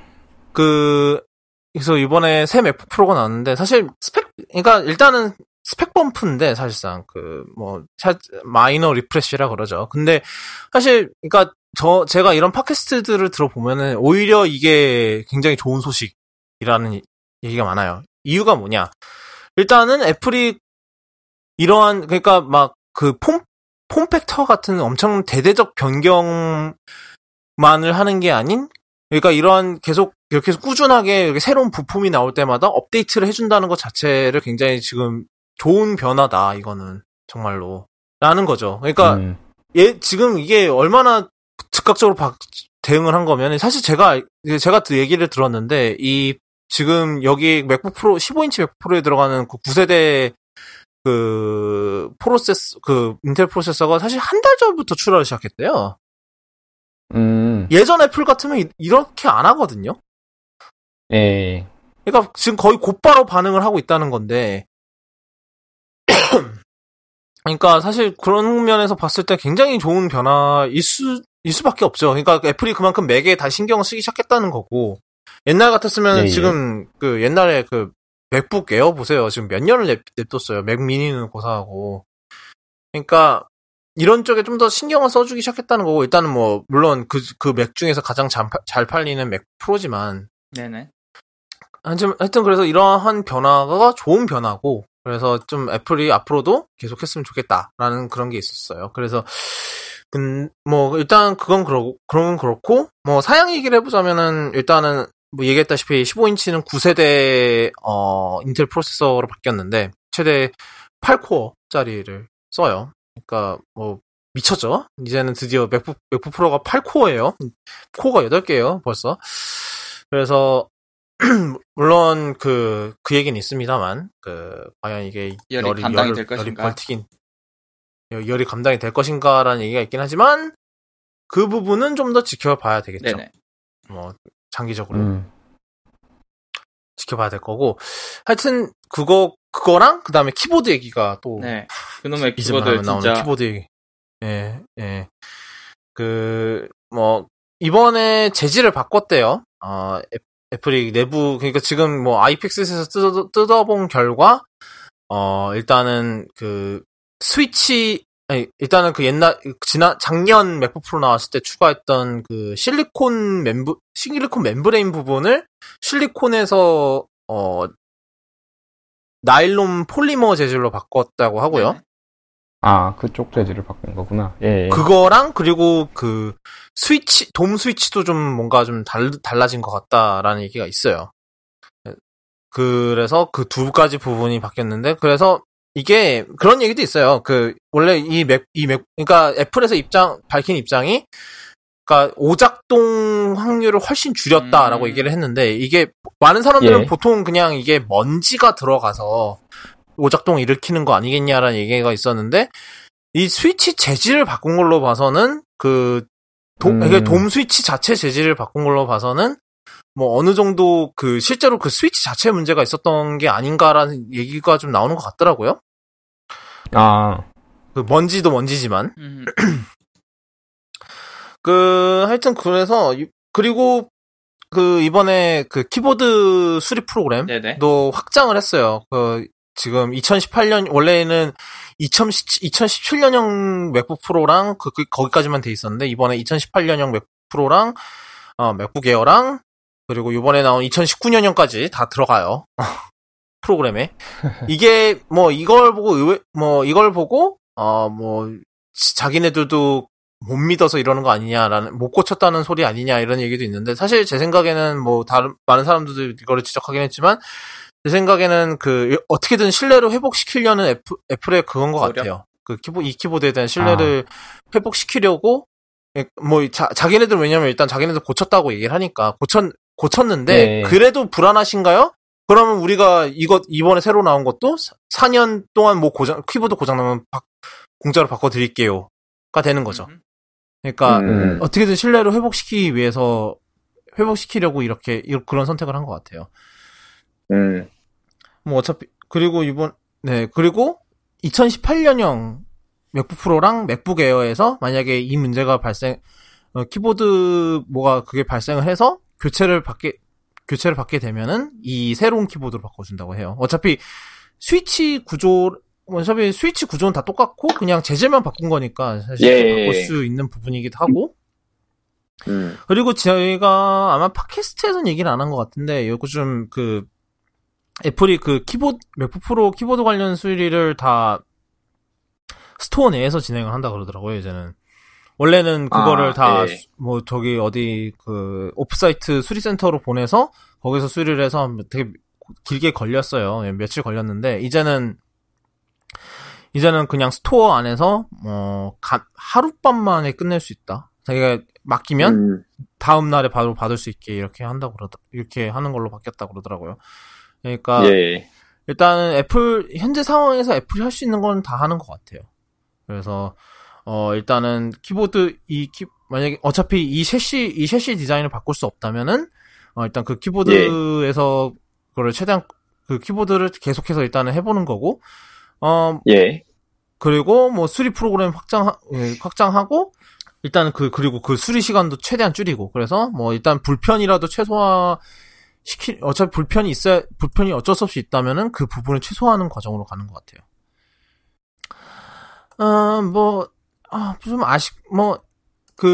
제 생각에는 그리고 이번에 지금 이 타이밍에 맥북 프로를 내놨다는 건 약간 옛날에 지난번에 아이패드 에어팟 2 아이맥 사태가 생각이 좀 나는 것 같아요. 그때 이벤트 전에 일단 쓸데없는 거 다 먼저 치워버리고 보자. 시츄에이션인 것 같아요.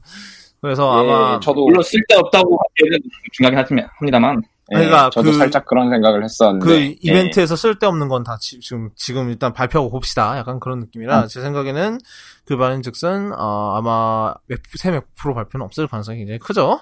왜냐하면 이번에 그 16.5인치 맥북 프로가 뭐 새로 나오네라는 얘기 있는데 이게 뭐 이 디자인 이 완전히 새로운 디자인이고 뭐 키보드도 다시 바뀌고 그러니까 약간 지금 현행 매직 키보드처럼 그런 식으로 바뀐다라는 얘기가 있대요. 그거는 지금, 그리고 요번에 보니까 뭐 삼성에서 올레드 제공할 거라고 하던데, 그러면 가격을 얼마나 쳐박겠다는 소리야? 예. 또 이제, 노트북의 미래 하면서 이제, 미래를 만나시려면, 돈이 있어야 합니다. 그만한 가치를 지불하셔야죠? 예.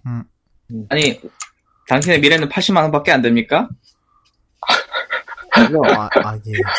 하여튼 그래서 오늘 사실 제가 애플스토어를 갔는데 오늘 마침 들어와 있긴 하더라고요. 이제 2019년형 모델이. 그래서 좀 타건을 좀 해봤는데 맥북 에어는 기존 거랑 똑같으니까 그래서 좀 비교를 해봤는데 아주 살짝 다른 것 같아요. 근데 거의 그래요? 아주 그냥 거의 소머즈 수준의 그 촉감 차이가 좀 있긴 한데 거의 비슷해요. 근데 좀 약간 다른 것 근데 물론 그런 건 있죠. 거기에 그 디스플레이 된 그 모델에 뭐 맥북 에어는 좀 오래 있었을 테고 그리고 19년형 맥북 프로는 얼마 안 된 거기에 올라온 지 얼마 안 된 애들이니까 조금 전시품을 전체로 판단하면 안 되죠, 보통.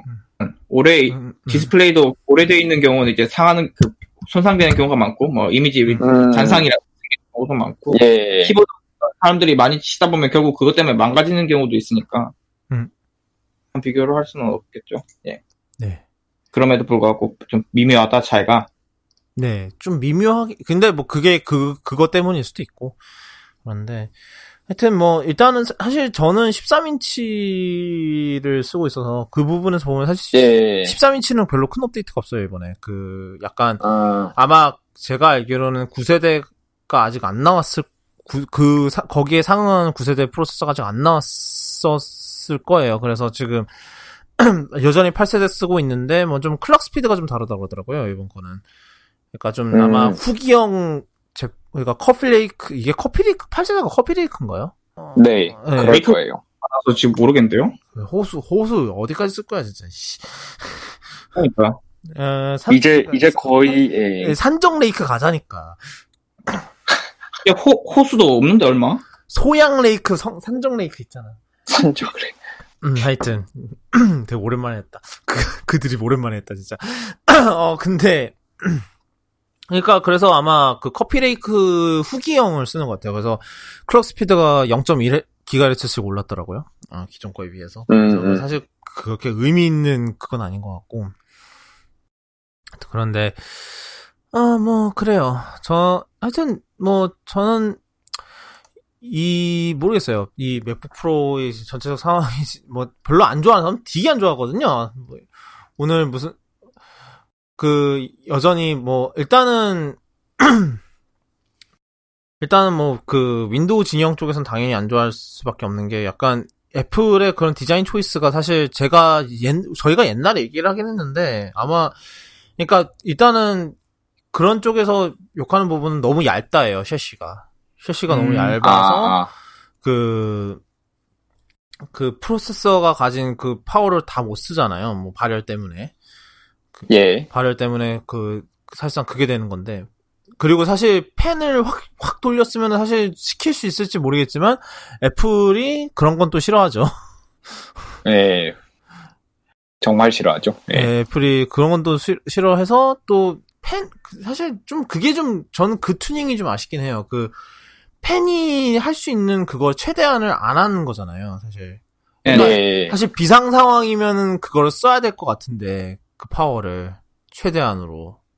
애플 방법이 진짜 정말로 CPU가 힘들어서 이제 돌아가시기 전까지 갈구다가 이제 정말로 이제 얘가 온도를 안 낮춰주면 안 된다 할 때 싹 돌아서 온도 낮추고 다시 조용해지고 뭐 이런 식으로 튜닝을 해놔서 애플이 약간 소음 거기에 스티브 잡스 때부터 좀 병적으로 편집증적으로 네. 사실 옛날 첫 맥 때도 그랬어. 첫 맥 때도 팬이 없어서 개고생했다 그랬었는데 첫 맥킨토시 그리고 그 파워맥 G4 큐브 있잖아요. 프로용 맥이라는 놈이 팬이 없어갖고 무슨 그런 미친 짓을 막 녹아 내린다 뭐 이러면서. 네. 사실 저희가 옛날에도 얘기했지만 저희 생각에는 이게 애플이 그러니까 인텔이 그 공정을 작게 만들 줄 알고 2016년에 이 새 디자인을 내놨는데 이 미친 인텔 놈들이 공정을 작게 만들지는 못할 망정 같은 공정에다가 코어를 더 추가하고 앉았으니 그러니 열이 안 뻗치겠냐고요. 예. 그다음 얘기가 어디 봅시다. 그래서 맥북 프로 나왔으니까. 아마 제 생각에는 올해 꼭 사셔야 된다 이러면 얘밖엔 사면 딱 이겠네요. 네. 딱 사시면 되고요. 8개. 네. 요번엔 참 15인치 모델은 그래픽은 안 바뀌어서 여전히 베가 프로가 베가 프로 20이 최대인데 이 부분도 사실 굉장히 환영을 받더라고요. 그러니까 그래픽도 사실 중간에 2018년형 모델에서 미드사이클로 올라간 거잖아요. 추가가 된 건데. 예. 그때도 옛날 애플이었, 그러니까 고작 몇 년 전 애플이었으면 이런 짓도 안 했을 거다라는 얘기를 하더라고요. 중간에 이렇게 추가하는. 네. 그렇죠. 오히려 옛날 애플이면 그렇게 했을지도 몰라요. 예. 그러니까 더 옛날 애플. 더 옛날 애플. 그러니까 아이폰 전 애플이었으면 모를까. 네, 그렇죠. 그 다음 얘기는, 이거는 저하고 호로요님이 이거를 디스코드에서 엄청나게 토론했었던 부분인데, 최근에 이번 주 윤디자인이 학교들을 단체로 저작권 소송을 벌인다고 했어요. 네네. 이게 간단하게 뭐냐면은, 윤디자인에서 학교들에 내놓은 공문들을 일일이 분석을 해서 자기네들이 디자인한 서체를 불법으로 사용한 학교들을 다 적발을 해서 하나씩 고소를 때리고 있다.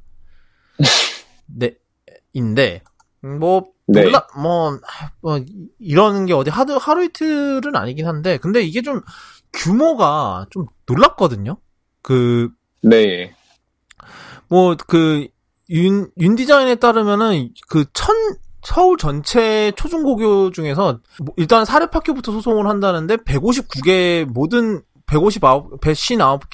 사립학교 법인이 공문을 받았대요. 여기 법적 공문을 받았는데 사실 이게 좀 저는 처음에 이게 좀 말이 안 된다고 생각을 했던 게 정말로 그래요. 정말로 그러니까 이 학교들이 마음 먹고 작정해서 윤서체를 불법 하자라고 결정을 했다 쳐요. 그러니까 누군가는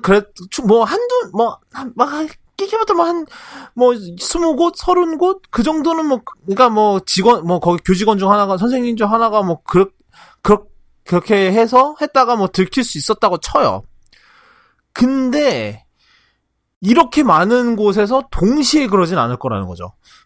무슨 학교들 사이에서 무슨 토렌트 커뮤니티라도 만들어서 이 폰트를 불법으로 돌려쓰고 있지 않고서야.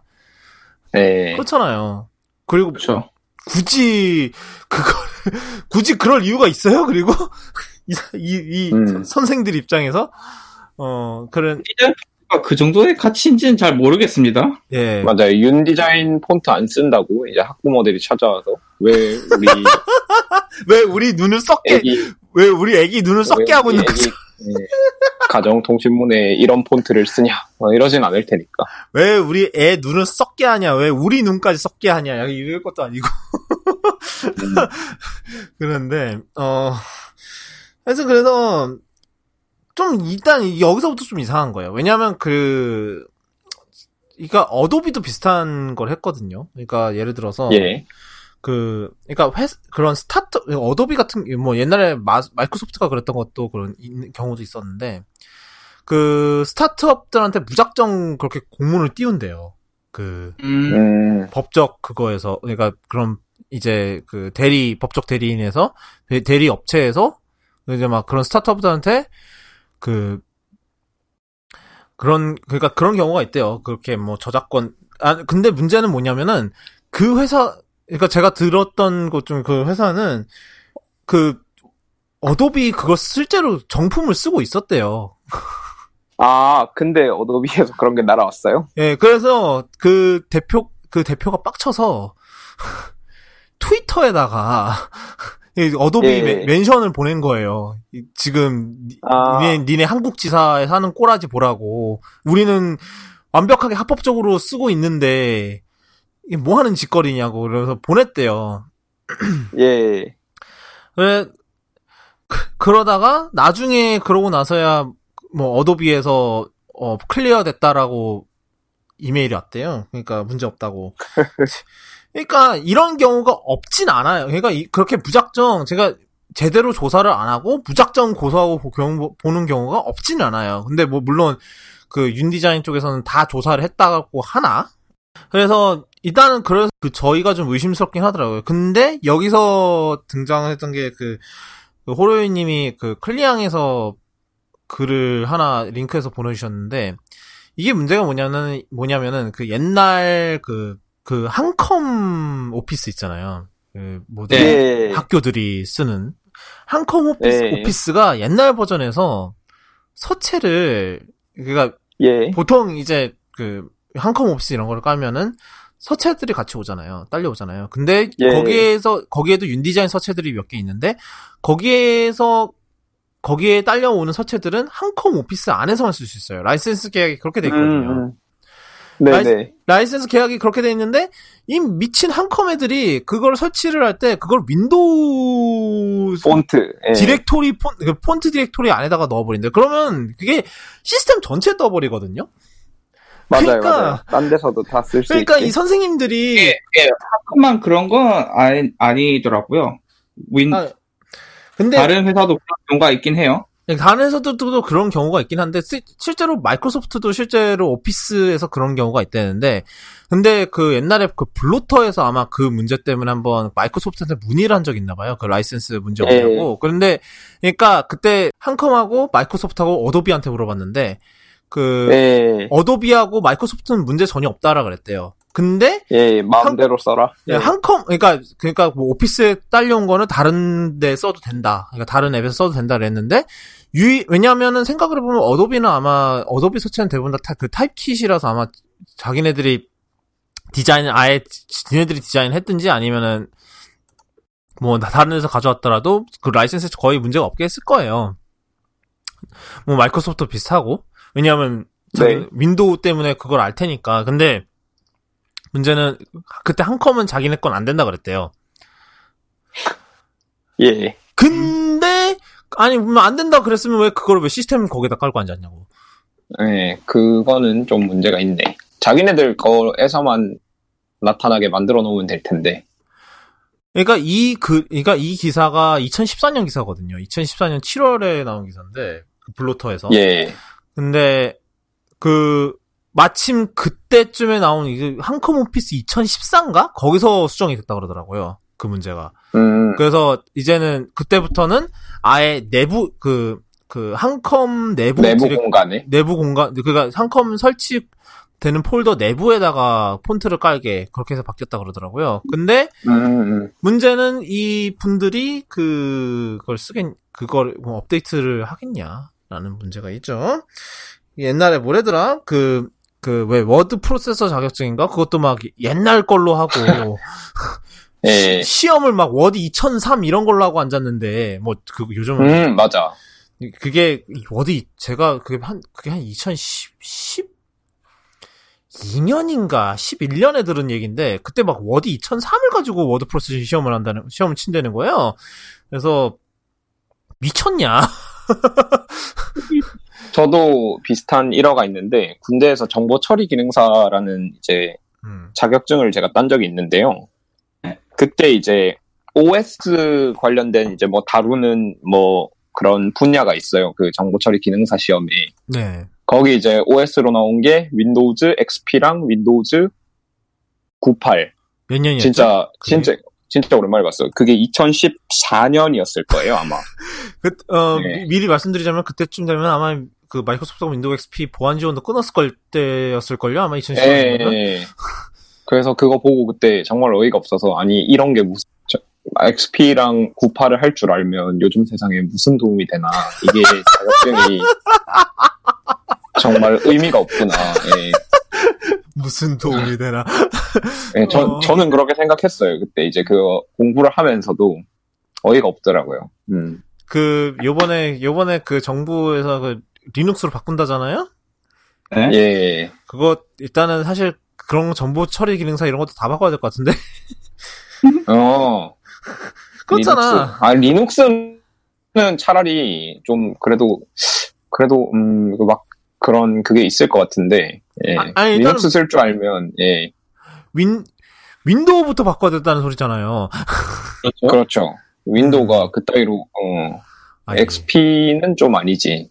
98도 있었어요. 98 그거 저 엄청 어릴 때 써보고 그 뒤에 안 써봤는데 정말 대단한 상황이었어. 예. 98 저 초등학교 때 썼던 건데. 예. 딴딴딴따단 그건 XP인가? 아 이거 XP. 예. XP하고 아니 그 뭐지? 98은 98은 윙 뭐 이런 느낌이었던 것 같다. 예. 이거 피아노로. 예. 그 아마 저희 편집본에는 아마 그 부분 그거를 제가 찾아서 넣을 것 같습니다만.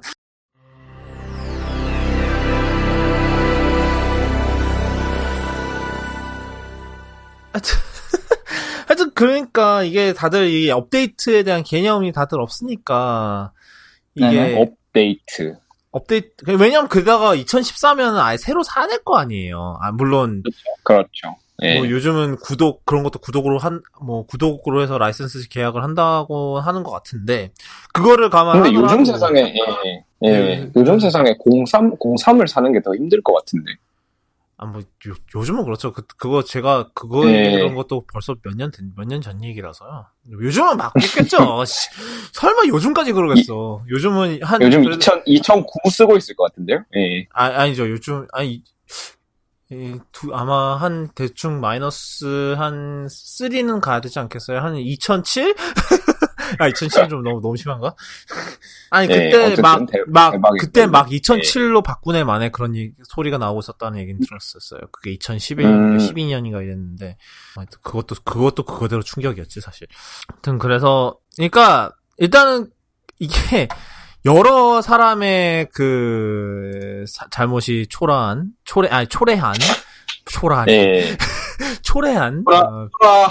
초라하기도 하죠. 비극인데, 왜냐하면은, 일단은, 한컴 입장에서는, 그럼, 멍청한 짓을 했고요. 생각이 없었다. 자기네들 앱에서만 쓸 수 있도록 라이센스 계약을 체결해놓고, 그걸 완전히 다 열어놓게 설치를 하는 미친 짓을 했고요. 그리고 선생님들은, 그거 일단은 나중에 업데이트가 나오는데도 업데이트를 안 했고요. 근데 사실 제가 그 생각도 들긴 하더라고요. 이게 업데이트를 했다고 쳐요. 그러면은, 기존에 깔렸던 서체들을 지울 것인가? 안 그럴 것 같은데? 안 지울 것 같은데? 예. 그러니까, 그러면 일단은 문제는 남잖아요, 그대로. 예. 근본적인 문제는 그대로 남잖아요. 그리고, 윤디자인에서는 일단 고소하고 보자. 마인드고요. 그러니까 다 이게 여러 개가 합쳐져서, 완전 대환장 파티? 대환장 시너지를 내고 있죠, 지금. 오늘 완전 오늘 이번 주 주제는 계속 대환장만 나오는 것 같은 기분이 들까요? 지금, 네, 그렇죠. 오늘은 이쯤 하면 좋을 것 같아요. 예. 오늘도 앞에가 좀 헤비했고, D가 헤비했고, 그런데, 쿠드캐스트는 아시다시피, 애플 팟캐스트나 아니면 RSS 주소를 통해서 다른 팟캐스트 앱에서 구독을 해주실 수 있고요. 그리고 이번 얘기는 쿠도쿤.me/cast/082에 들어오셔서 뭐 관련 기사 이런 것도 보실 수 있고, 각자의 그 팟캐스트 앱에도 그 에피소드 노트들을 띄우는 기능이 있으니까, 거기를 통해서 들으셔도 됩니다. 쿠도캐스트는 여기까지고요. 아마 다음 주는 제가 또 출장을 가요. 출장도 모자라서, 주말엔 또 어디 가야 될 때가 있어서, 아마 다음 주는 휴방을 할 것 같고, 다시 또 다다음 주에 또 정상적으로, 돌아올 수 있도록 하겠습니다. 쿠도캐스트 여기까지고요. 지금까지 들어오신 청취자 여러분들과 청취자분들 가족들, 그리고 있으시다면, 청취자분들의 다른 소중한 반쪽 되시는 분들까지,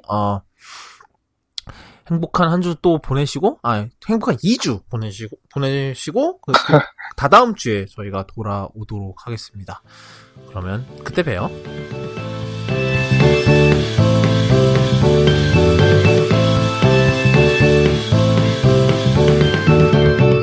저희 녹음이 몇 분 됐나요, 지금? 1시간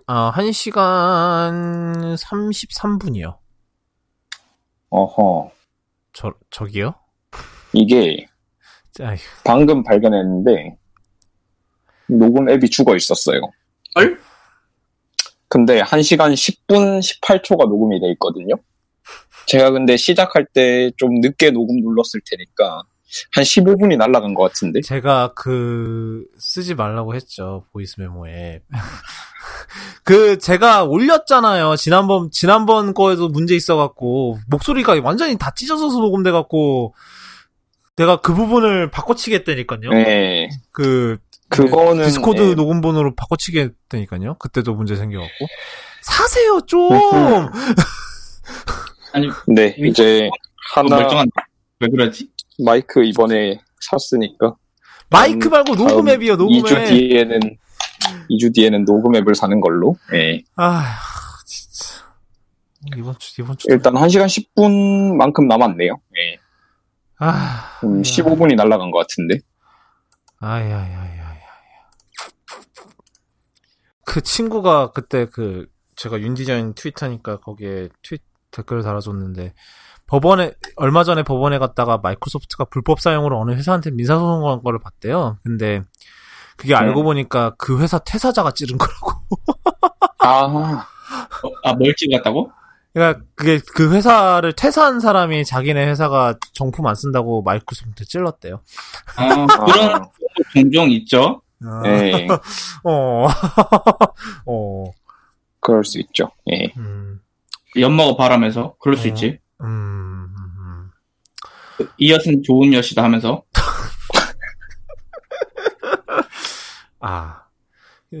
요번에 게임 중독 그것 때문에 또 시끄럽던데. 이거를 다룰까 말까 하다가 너무 복잡한 문제인 것 같아서 본방송에서는 안 다뤘는데. 예. 근데 2주를 쉬니까 얘기를 해보긴 해봐야 될 것 같은데, 이게, 복잡하더라고요. 이게 단순히 게임 자체를, 그걸 하겠다가, 인 것 같진 않고, 모르겠어요. 우리나라에서만 이게 되게 시끄럽더라고요. 다른 데서는 이 정도로 시끄럽진 않았던 것 같은데. 그래요? 네. 이게 좀 큰 게, WHO 단위에서 하는 거라서. 예. 우리나라는 벌써 그거 하고 있던데? 그러니까, 빌드업 하고 있던데? 병원들에서. 내 친구 중에 그게 있거든. 흡연 이제 캠프하는 친구, 담당한 친구가 있는데, 담배 끊으면 거기로 게임으로 넘어갈 것 같으니까 커리어 갈아탈 준비하라고. 거기가 더 큰 시장이 될 수도 있겠네요. 이거는 좀 더 상황을 지켜보고 얘기를 해보는 게 좋을 것 같고. 네. 그러니까 거의 내용 자체는 도박 중독이랑 비슷하대요. 근데 거기서 도박을 게임으로 바꾼 거라고 하더라고요. 그러니까 게임 중독 자체가 등록이 된 거라는데. 그렇죠. 그 WHO 질병 코드에 게임이 들어간다는 거죠. 네. 네, 게임 중독이 이제 들어가는 거죠. 이건 뭐 사실 예상된 행보긴 했고 사람이 중독이 되려고 하면 뭐든 어떤 거에도 중독이 된다고 하더라고. 뭐 쥐 같은 걸로 실험을 해보면은 설탕물에도 중독성이 있다고 하고. 그러니까 맞아요. 실제로도 예 그런 탄수화물 중독이 있는 걸로 알고 있는데. 예, 중독의 대상이 실제로 생각보다 다양하고. 실제로 소니에서는 뭐 이 부분에 대해서 고민을 해보겠다고 그랬다는 것 같더라고요. 예, 중독에 취약한 또 유전자가 있대요. 그것도 있고 환경도 있고. 약간 난 게임 중독은 이 내용물 자체보다는 환경이 아닌가라고 생각을 하는데. 그러니까 게임밖에 할 게 없는 그런. 게임밖에 할 게 없는 환경이라든가 아니면 나는 정말 공부 같은 거 못하고 재능도 없는 것 같은데 막 주변에서는 공부 안 하냐 막 이렇게 욕하고 있고. 환경 그렇죠. 모든 게 사실 내가 하는 만큼 보상을 받고 인정을 받아. 그게 사실 약간 모든 게 다 그렇죠. 사실 막 범죄자가 나온다는 그런 환경도 있고. 아닌 이상은 약간 좀 마약이 아닌 자체 중독성이 있으니까 조금 다르다고 치고 게임은 약간 그런 환경적인 영향이 강한 것 같아요. 말 그대로 게임에 중독이 잘 된 사람들도 있고. 사실 그래서 이게 뭐냐, 이거 트위터, 이거 게임 메카에서 이거에 대해서 되게 좀 그걸 했던 심도 거예요. 있게? 아니, 심도 있게도 아니고, 그냥, 너무 가볍게 다뤄서, 여론몰이 하고 있다고, 그런 얘기도 하더라고요. 막 내일부터 병가 냅니다, 이러고 있고. 사실, 그 문제가 아니잖아요, 사실 이게. 이런 얘기도 있어요. 이거 덕에 오히려, 막 셧다운제 같은 그런 걸로 할 게 아니라 좀 더 전문적인 접근할 수 있지 않겠냐, 이런 얘기도 있고. 또, 일리가 있는 것 같아요. 매 중독도, 전문적인 치료가 필요하다는 인식이 이제 확산되고 있잖아. 게임도 그렇게 생각할 수 있지 않을까? 일단은 이게 무작정 나쁘고, 무작정 뭐고, 하여튼 지금, 왜냐면 제가 이걸 그래서 본 방송에는 포함을 안 한 이유가 그거예요. 너무 극단적으로 다들, 너무 극단적인 의견들만 지금 너무 나오는 것 같아서 일부러 뺐어요. 근데 일단 얘기를, 왜냐면 생각해보니까 지금 2주를 쉬잖아요? 그래서 2주를 쉬니까 그래서 얘기를 안 할 수는 없을 것 같더라고요. 그래서, 2주 뒤면 잠깐만요. WWDC가 언제지? 예? 떡떡DC, 2주 뒤면 떡떡DC 얘기를 엄청 많이 해야겠구나. 그렇죠. 떡떡DC, 거의 아마 제 생각에는 그때는, 다음 주에 혹시 캘리포니아로 가시나요? 떡떡 안 가신다 그랬나? 전 안 가요. 맞다. 그때, 그건 취소하신 거죠? 네, 티켓 떨어졌어요. 맞다. 그때 기억난다. 다 취소했어요. 분양받는 거, 주택 분양급의 경쟁률. 청년주택급 경쟁. 그건 주택 청년. 그래서 애초에 될 거란 생각도 안 하고 있고, 청년주택이란 거는. 저도 그냥 신청은 해보는데, 아마 안 되겠지. 이런 느낌인데. 달지 뭐. 연세도 힘들어, 요새.